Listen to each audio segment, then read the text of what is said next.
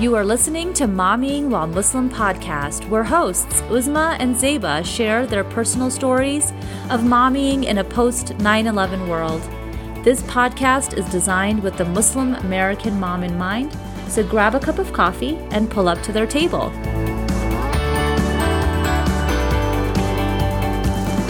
Assalamu alaikum, everyone. Welcome to another episode of Mommying While Muslim podcast. This is Uzma Jaffrey. And this is Zeba Hassan. I notice your background looks a little bit different. Like, is this what you've been doing with your week? Let's take a look-see. Yeah, I redid my office again. If you guys remember last pre-Ramadan, I did the same thing because I did the Muslima Declutter Challenge, which is on Facebook. Sister Isra Hashmi organizes that, and it just motivates the crud out of you to get organized. And I will... You know what I'll do on our Facebook group? I'll post the before and after, and you can see what a huge difference it's made. My son, it came in, he was like, wow, your office looks so much bigger, Mom, and it's so nice. Like, I got an upholstery project done. I did this feature wall. Ooh. Like, I'm super proud of myself. And honestly, I feel like when your space around you is in this like beautiful, creative, like clean space, like you can be more creative. That's kind of how I feel about it. Yeah. And I mean, my office is down in the basement. So my goal was to clear it and keep it, you know, like I have a special light in here too that I installed because the goal was, oh, this is going to be my Fajr Quran spot. But because it was not a peaceful space at all, I do not read Quran down here. I might listen to it while I'm like doing some work, but you know, it's not going to be conducive to a really good Ramadan. So I wanted to fix that this year. So inshallah, that is my goal, to come down here and do my dhikr in the morning. So I absolutely love that, but it looks beautiful, and I'm glad that you got that one thing off your to-do list because I know you've been talking about it for a while. I know. I've been talking about it for about a year. So what have you been up to this week? So, you know, speaking of like mental health and peace and all that, we're kind of getting back from a quick last minute trip. We went to Miami. I took my family. It was one of those things where, you know, when you before COVID, we bought a whole bunch of tickets and they're like, they're about to expire. And that kind of stresses you out. And you're just like, oh, where can we go? We can't have these things expired. And honestly, you know, all my kids, including my husband, has this... they have the sad, right? When it's not that it's really seasonal cold here. Disorder. Exactly. It's not that it's cold here, but it is kind of gloomy. So just being recharged 48 hours in the sunshine, it did wonders for all of us. So I really, you know, even if you can't go to Miami, but just trying to get outside every single day, I think is really helpful for people's mental health right now. And, you know, I love that we were able to, the six of us for the first time in a long time, we're just kind of forced to be together and do fun things. And by fun things, I read 2 books for fun in 48 hours. And that is like amazing. I know it's a big thing because normally I'm reading for the podcast, I'm reading for school or whatever the case may be. So I really enjoyed my time. So, you know, what's going on in the Jaffrey household? Oh, we're not the Jaffrey household. I'm the only Jaffrey in my house. I know. I always forget my kids and I don't share our name, but that's okay. For us, I had 5 teenagers over recently. Oh, you know how, you know, when we have younger kids, we're so scared of the older kids phase, but I learned from you to look forward to it. And honestly, having these teenagers, it was like a vacation for me because all I had to do was put the food out and like go away and then come back. The food is gone. And there are no people like that I have to talk to or entertain. You don't they have to see them. Entertaining themselves. Exactly. The one thing was at dinner, we sit down together and, you know, they are very polite, please and thank you. You know, they're teenagers. They make messes. They leave garbage under the sofa and everything. Yes. But, you know, because I understand that their frontal cortex is just not like yours and mine, it's expected, you know, and I'm not going to get upset about that. I'm just going to appreciate that I don't have to do anything except put the food out, make sure everybody is safe, drop them off at the movies, show up early to pick them up. You know, that's it. And I really am looking forward to this phase of having 3 teenagers of my own soon. So super excited. Thank you for they get a bad rap. My fear. They do get a bad rap. Teenagers are awesome. Yeah. They are. I have to say, when we were on the plane, I'm not going to lie, I'm becoming one of those moms. A baby was crying next to me. Like, I had to, like, literally say to myself, okay, calm down. You were there at one time. And then I did offer her some biscuits, to give to the baby. Aww. But in my head, I was thinking, you couldn't pay me to go back to that phase. Like, I couldn't do it. Not at all. No way. Yeah. But I love that you're not afraid anymore. And you realize that, you know what, at every stage, I feel like it's such a blessing. And, I'm interested to kind of get jump started into our episode, because she's one of my I follow her on Facebook and Instagram when I happen to be on Instagram, because, Ramadan is almost here. And we all have that one question. How do we keep from unloading our fast or undoing it with our iftars, right? Like, everyone goes, you have the best of intentions. You're like, I'm going to do this and this and this. And then sometimes you just like gorge yourself at iftar. You're just like stuffing your face. And then you're trying to go down for sajda for prayer, and you're literally you can't get back up, and because we ate too much. Your stomach is touching your knees. Yeah, exactly. And you feel uncomfortable and bloated and all these kind of things. But we have so many of these questions, and to help us answer that and other wellness questions, we have health and fitness expert as well as health and wellness coach Mubaraka, and I love her. I love all her TikToks and all that on the reels, because she like tells you how to say her name, and it just makes me feel so good. So it's Mubaraka Ibrahim, who we also know as the brand Fit Muslimah. She has appeared on Oprah Winfrey Show. She's attended the White House dinner with, the other Muslim president, Barack Obama, for her contribution to health and fitness. She has over 20 years of experience in personal wellness industry. She's acquired 13 fitness and nutrition certifications in addition to her interdisciplinary BS in exercise science, public health, and psychology from Southern Connecticut State University. Born and raised Muslim in America, she is the second generation of 4 generations of Muslim Americans in her family. 4. Also a mama of 4, friend to our podcast, because she never gets tired of us messaging her because we harass her. She is the one-stop shop for Muslims interested in the ketogenic lifestyle, and today we're asking her to tell us how to make sure we can use it to slay all of our goals, spiritual, emotional, and physical, this Ramadan, inshallah. We are so thrilled to have you back. Welcome, Mubaraka. Alhamdulillah. Assalamu alaikum. Thank you for having me back. Welcome, everybody. Yeah, always a pleasure. We are so excited about this particular episode, just because, yes, we love you, and yes, we've taken your classes, and yes, we've had success, and yes to everything. But we like to kick it off by asking our guests a little bit about their mom story and what their momming philosophy is.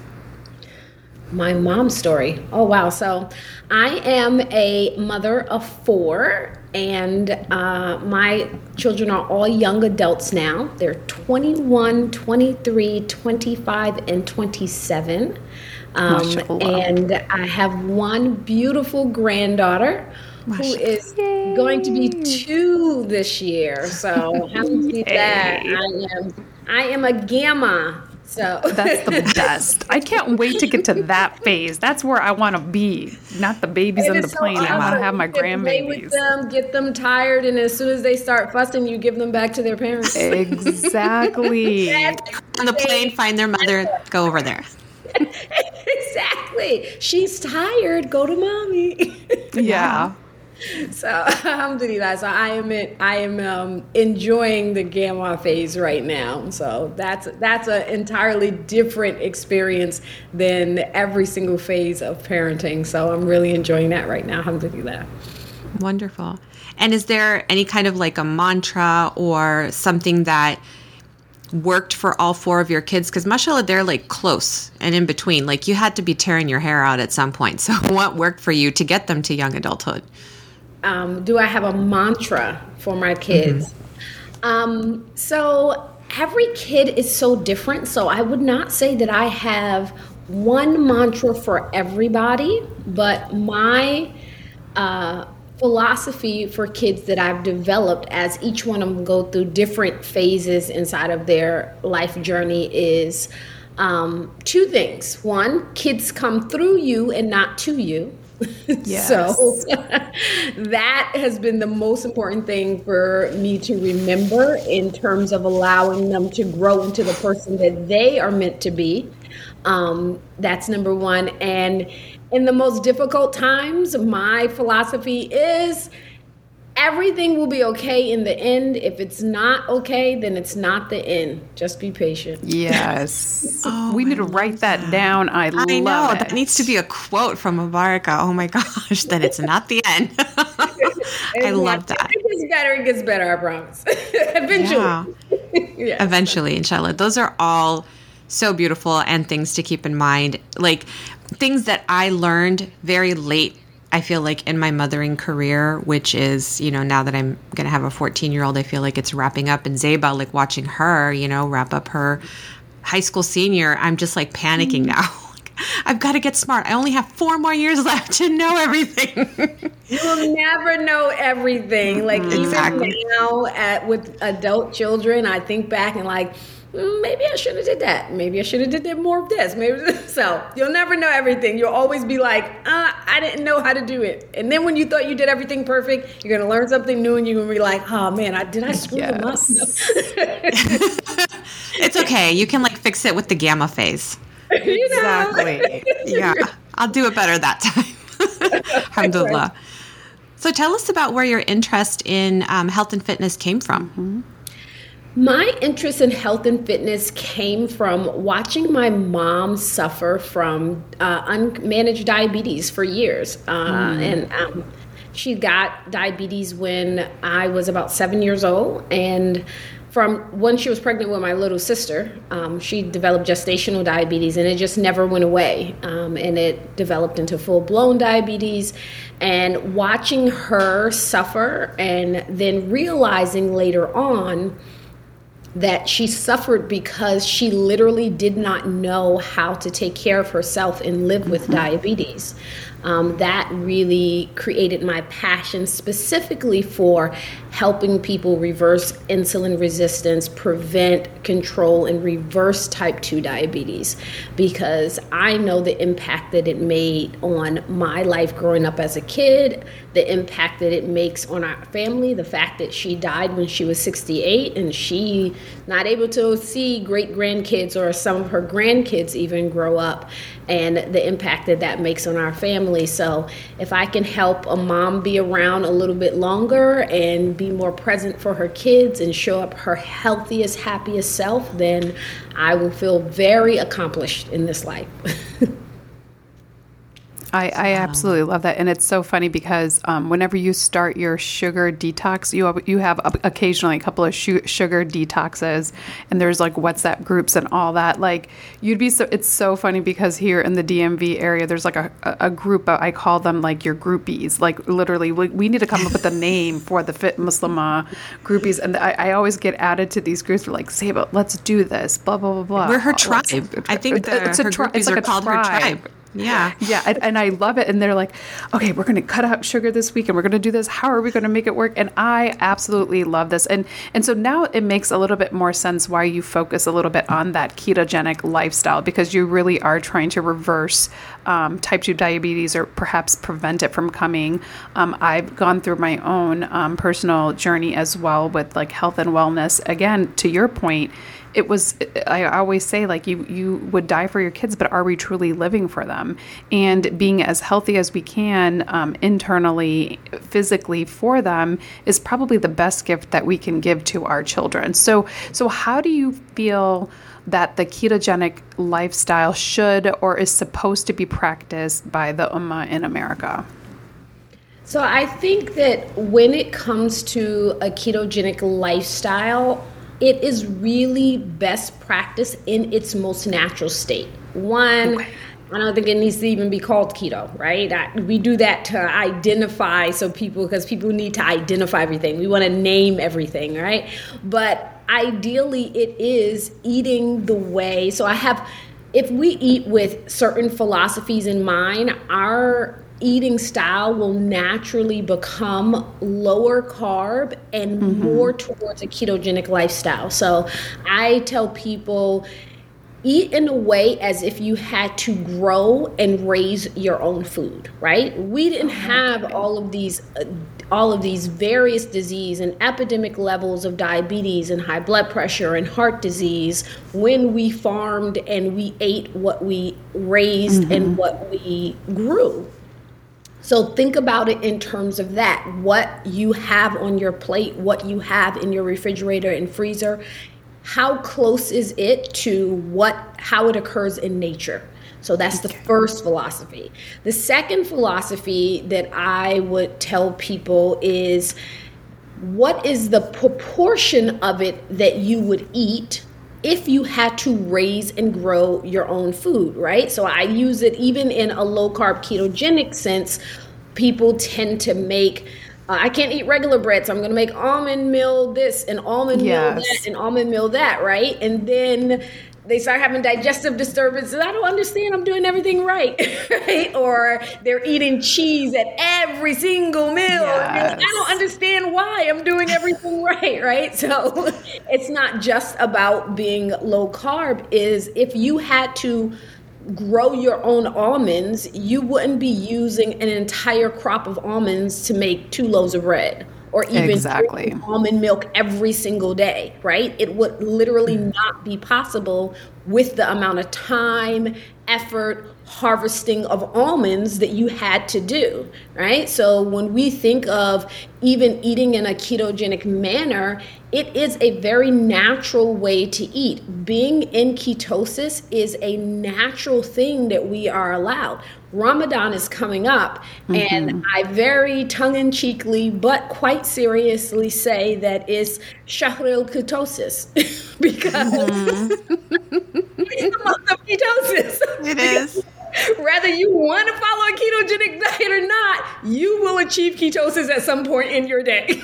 Yes. That is how beneficial it is that Allah literally required us to stop eating so that we can heal our body. Yes. So it's a very natural form of eating. And we, 100 years ago, 200 years ago, we didn't eat 50% of our diet from grains. Certainly not from sugar and the processed foods that we have. So when I think about ketogenic eating, whether it's here in the United States or the UK, or I have clients in Nigeria and Ghana and like all over the world, when you even think about traditional diets and you take them back, the grains was not the main thing. I'll give you an example. So recently I went to Senegal to visit. And it was a wonderful, wonderful experience. And I had the pleasure of making a friend there who was like, he was like a walking encyclopedia for the history of Senegal, the history of Islam in Senegal. Like, he was just really a wealth of information. And one of the really interesting things that he explained to me was that currently, rice is like the main staple in Senegal. Like, if you're Senegalese and if you don't have rice, you feel like you have not actually eaten a meal. Yes. But he said rice is actually not even native to Senegal. The reason why rice became a staple is because Senegal was colonized by the French. The French also colonized Thailand, and they began to ship rice from Thailand to Senegal. Rice doesn't even grow in the landscape of Senegal. So it is not native to their culture. It is a result of colonization. So even That's so if interesting. people look at their traditional diets, not what your grandmother ate, literally go back 3-4 generations. And if you even ate like them, you would eat less grains, less carbohydrates, less sugar, certainly no processed foods. So it's really getting back to when we were the most natural in our eating, the most intuitive in our eating, and we actually ate the way that nature grows and raises for us to eat. That is so interesting. And I feel like everything you're saying is 100% spot on. And that's why Fit Muslima resonates so much with me, because, I frequently have 105-year-old patients, 101-year-old patients. And I'm like, dude, what's the secret? The men always say listening to my wife. But generally, it boils down to they were farm kids. You know, they grew up on farms where everything was homemade, everything was completely natural, not processed. I always thought it was kind of like a Heidi thing. They got a lot of sunshine, fresh air, exercise, and that's why they were able to live so long. And they generally lived pretty active lifestyles as well. But this is making me think something completely different. They're eating the way we were naturally supposed to eat as, okay, not nomads anymore, but as an agricultural community, which at one time the world really was. So I do love that, but I want to take it back a moment to the ketosis part. For those in the audience who don't know what ketosis is, or, why it's specifically important in Ramadan in accomplishing our spiritual goals. Can you touch on those two things? Yep, absolutely. So ketosis is when your body makes a metabolic shift, right? From most people burn carbohydrates as their main source of fuel. But ketosis is when your body no longer uses carbohydrates as your main source of fuel. Instead, it uses fat as fuel. So really important differentiation is ketosis is not ketoacidosis.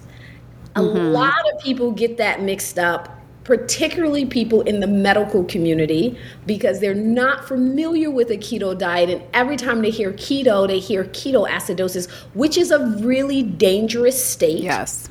But the truth behind the ketogenic diet is most people will never achieve keto to a point where they're even at risk of any kind of ketoacidosis, right?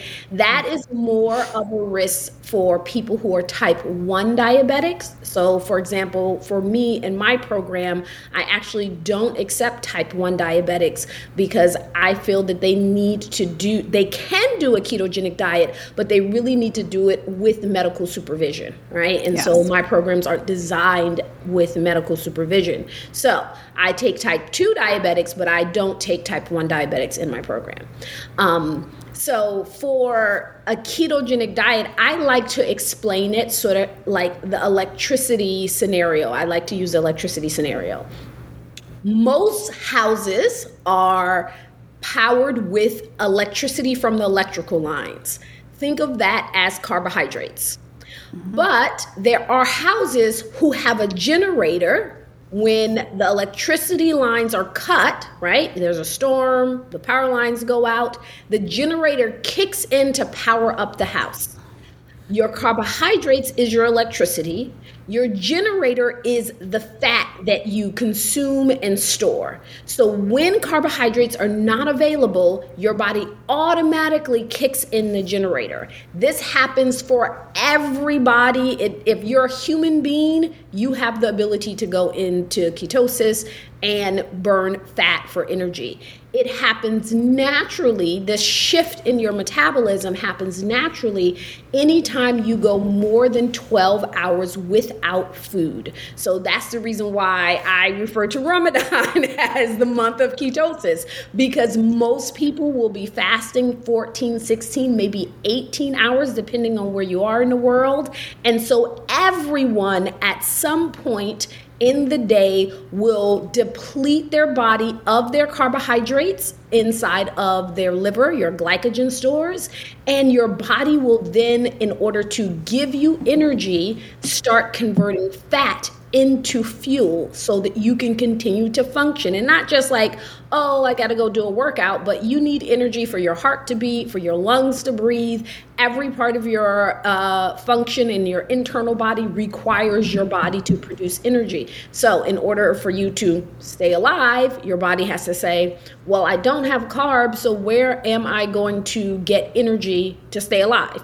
And that would be from fat. So we have the ability to convert two macronutrients into energy, carbohydrates and fat.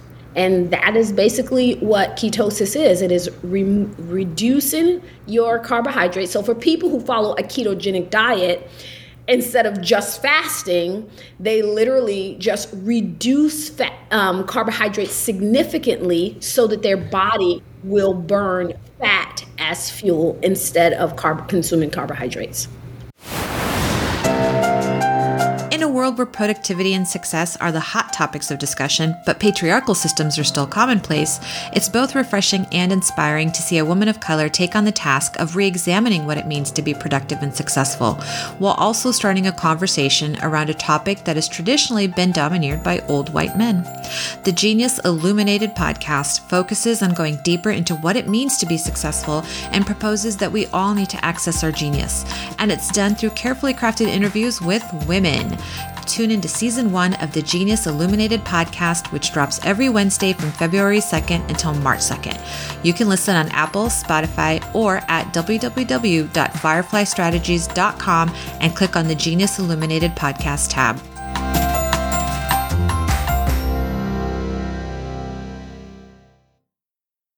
I know initially when people start in Ramadan, they might feel a little sluggish and tired initially because it's, like Zeba mentioned, the sugar detox.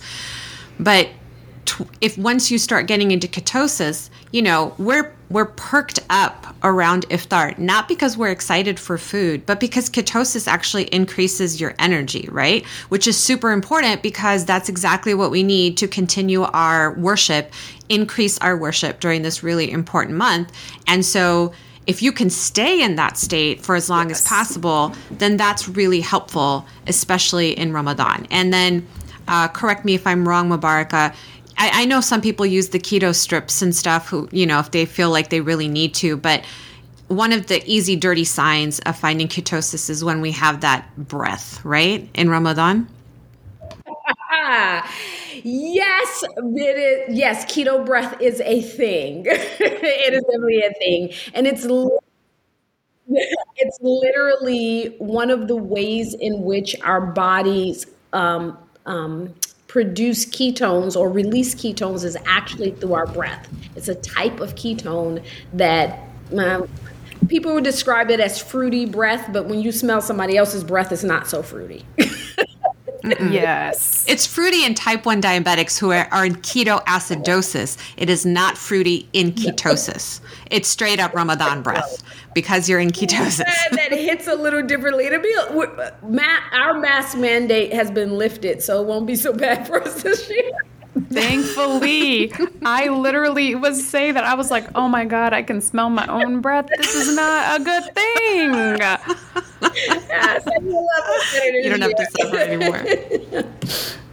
But yes, that is a real thing. And it's so funny because when people aren't aware that is literally a sign that they're going into ketosis, we just say Ramadan breath or our breath smells while we're fasting. Yes. But that's literally the science behind it. Your body is releasing ketones because you've gone into ketosis.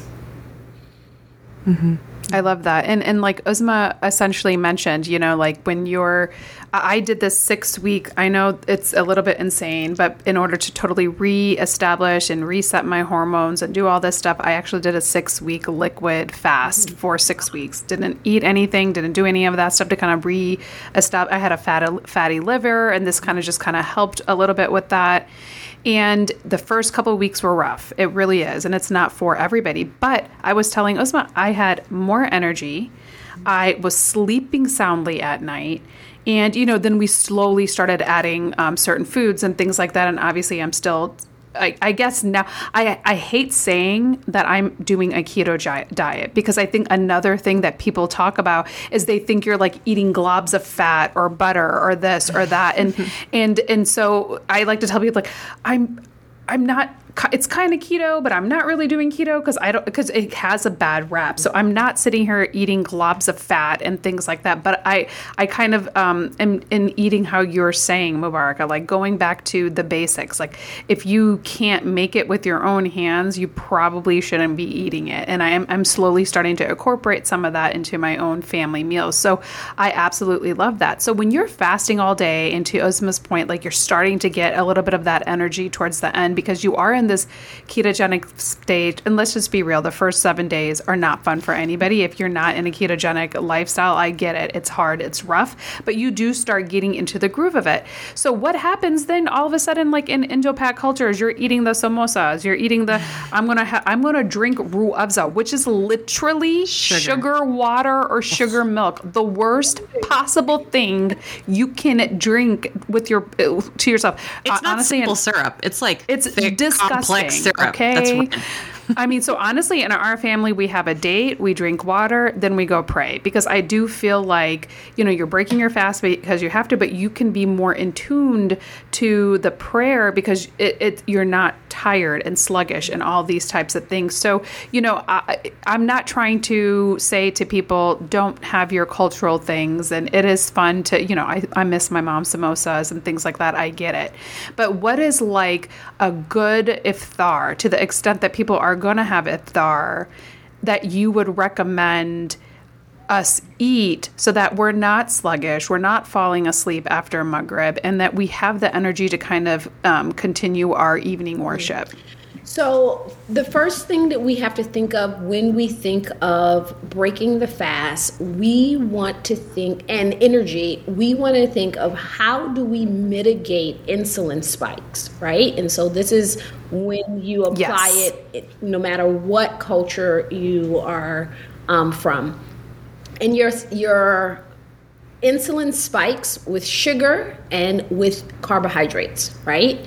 So those are the things that you want to limit. So I'm going to talk, this is in general, if you're following the ketogenic lifestyle, how do you keep doing it during Ramadan? You just keep doing it. Just keep eating the way that you're eating, right? So very easy. Yeah, exactly. Right. There's no trick to keep on doing keto in Ramadan other than keep doing it. Mm-hmm. So this is for people who don't necessarily follow a ketogenic or a low carb lifestyle. And your energy is coming during the fast once you start getting into the groove of it, because you have lowered your insulin level, and your insulin level stays even throughout the day. You're not eating, right? So it's staying even throughout the day. When you take in sugar, when you take in carbohydrates, you're going to get a huge spike in your insulin level. Now, the confusion that happens is people say, oh, I feel so great. Like I ate all of this big old meal and now I feel great. And Maghrib goes well. They might be able to get through Isha, but Tarawih, they're like, I'm tired. I got to go home. Right? And that's, I'm only doing it. And that's because your insulin level actually has a 2-hour window. So insulin resistance literally is not what your insulin does immediately after you eat a food. Everybody insulin rises when we eat. Doesn't matter if you, even if you're eating low carb meals, that's just your body's response, right? It's not going to rise as high as if you eat a high carb meal, but it's still going to give you a rise, especially if you're eating sugar or carbohydrates. And it does not matter where the sugar come from. Your insulin will respond to honey the same way that it's going to respond to high fructose corn syrup, the same way it's going to respond to rice, the same way it's going to respond to potatoes, because a lot of people think, well, if I get it from a natural source like honey, then it's okay. I can have 10 dates because it's the sunnah, right? Yeah. But it's all sugar, and your insulin is going to respond the same way, and that means it's going to rise. Insulin resistance is actually not when your insulin rises, it's how long it stays high. So when a person has insulin resistance, a person without insulin resistance, for example, within 2 hours, the insulin level goes back down to their normal, right? If you have insulin resistance, insulin does not come down. Your blood sugar stays high 2, even 3 hours after you've eaten your meal, and that's when you get lethargic, right? So right at the time it's time to make Tarawih, right? That's when you get lethargic. We want to eat in a way that will allow us to maximize our ibadah during Ramadan. Then when we break fast, we want to avoid having really high carbohydrate meals. You want to limit your carbohydrate. At the very most simplistic level, my first suggestion is don't have more than one carbohydrate, right? That means that you're going to have to choose between samosas and rice. You can't have both of them. Yes. That's hard. Right? I know. You're going to have to make some decisions here. Right? Yeah. Darn it. We have to make choices, people. Make good choices. Carbohydrate, and limit that carbohydrate to a half a cup at max. And I know that sounds crazy because but I didn't eat all day. But you will be able to sustain your energy much longer. You will be able to mitigate that rise in insulin if you stack your plate with vegetables and protein. Focus on the vegetables and protein. If you decrease, so even if you're like, I don't want to do keto and I don't want to do low carb, I'm still going to eat my biryani, that's fine. Just don't have an entire You're making me hungry. Now I'm getting hungry. Talking about biryani and samosas. Oh my gosh. I'm just thinking about all the people who are shocked because they open their iftar with the date and then 7 pieces of watermelon and a mango. But it's fruit, so it's okay. It's natural. I'm like, your body don't know artificial sugar from natural sugar. Sugar is sugar to your body. It's smart. Yes. It's smart. Yes. People, I always say that I wish we would change our philosophy of considering fruit and vegetables inside the same food category. We really need to separate the two because eating a mango is going to be very different than eating broccoli. You can't substitute a broccoli for a mango. It's like 2 days worth of sugar in a mango. One mango.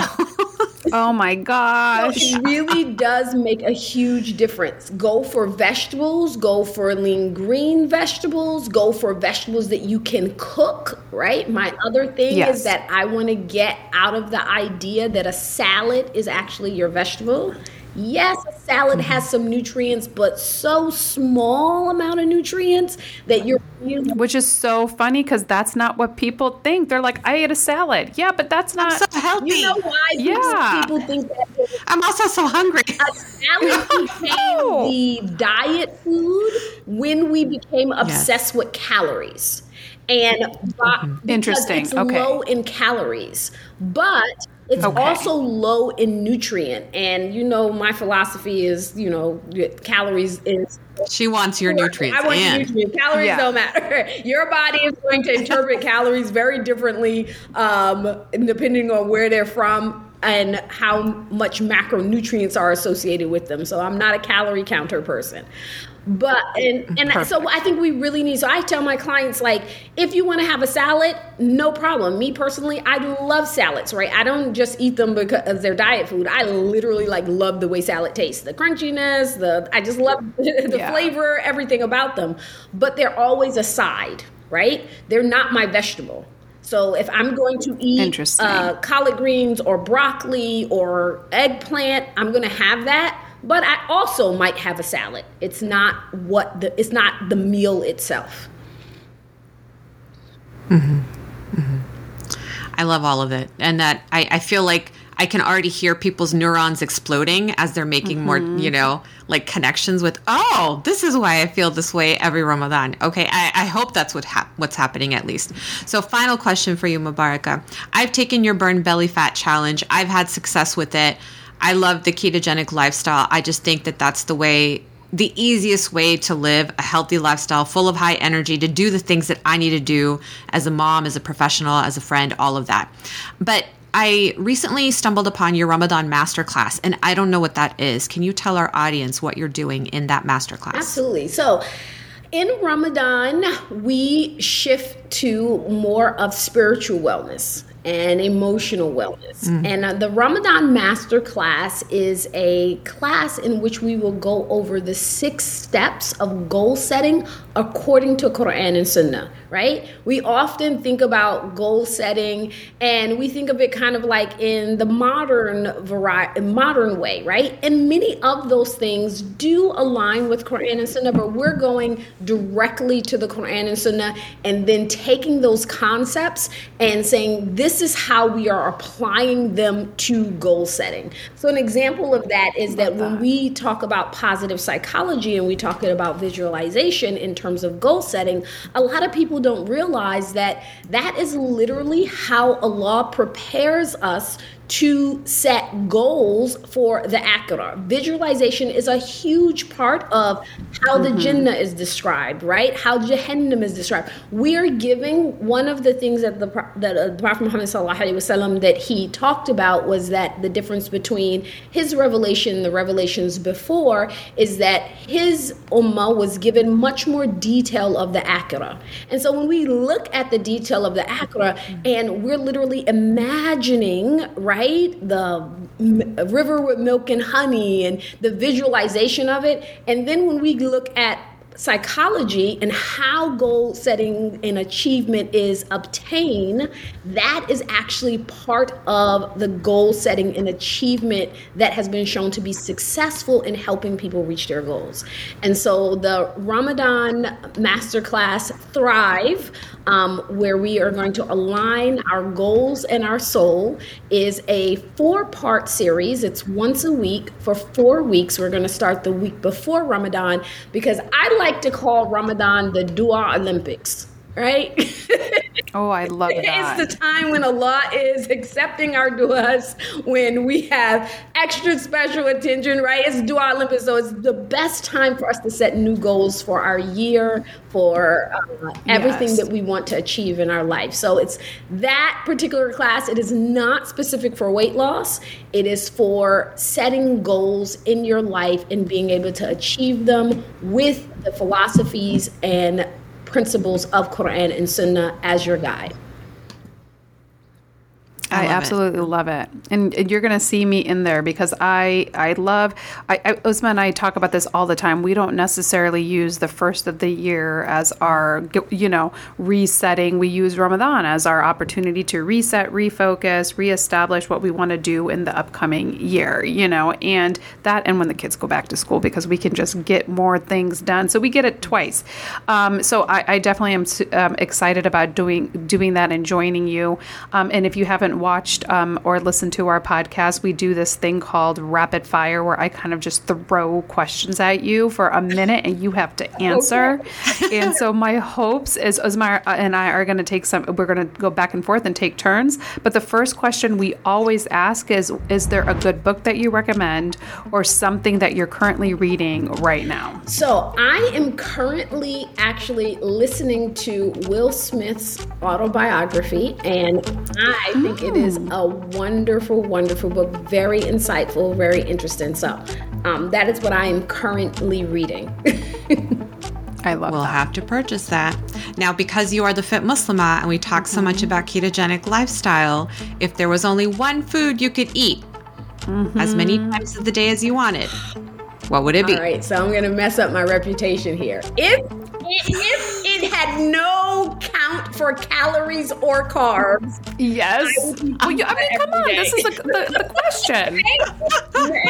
It was carb free and it tastes the same and it was everything and I can just eat as much as I want. It would be pizza. Pizza is my downfall.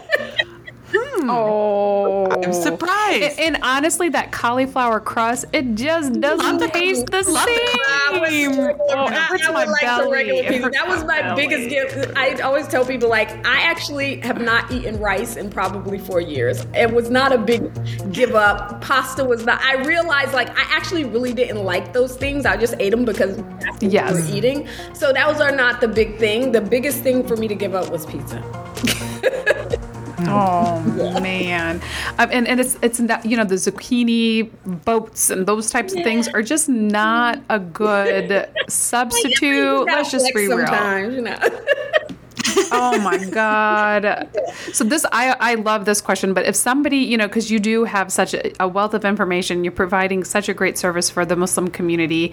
If someone were to play you in your movie of your life, who would that be? If somebody was to play me in a movie of my life, I would think Gabrielle Union would be a good person.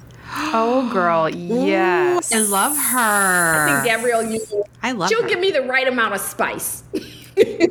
Yes, yeah, absolutely. And she's written a book too. I know. I've actually listened to the first one. She's got. Oh, wonderful. That was also really, really good. Really good. All right. Last question. At what job would you be terrible? At what job would I be terrible? I would probably be terrible. Oh, wow. What job would I be terrible at? She's like, nothing, because I'm amazing. I'm trying to, I think that's the correct answer. I hate washing dishes. Oh my God. Ah. Oh my God. Yes, Okay. definitely. I agree. I have that same problem. I don't want to do dishes. Yeah. Well, Jazakallah khair. Thank you so much for sharing all of this information with us. I know that we've benefited from it. We are praying that, inshallah, our audience implements what you've said and that they benefit from it greatly. And then when everybody has an amazing Ramadan and is able to finish the Quran like 2 times and do the Taraweeh, inshallah, you're getting the barakah for it because it's in your name anyway. So Inshallah. I love that. I love that. Thank you so, so much. Please keep us in your dua during Ramadan as well. And we hope to talk to you soon, inshallah. Thanks again for joining Zeba and Uzma on Momming While Muslim today. Please email us your thoughts or questions and follow us on Facebook and Instagram, because this podcast was designed to cater your needs. Make sure you check out the show notes to find the links and resources for this episode. And remember to help a mama out and leave a review of the show, as well as to like it on your podcast app of choice, because that helps us grow. Tune in next week for another episode of Momming While Muslim. Assalamu alaikum, everyone.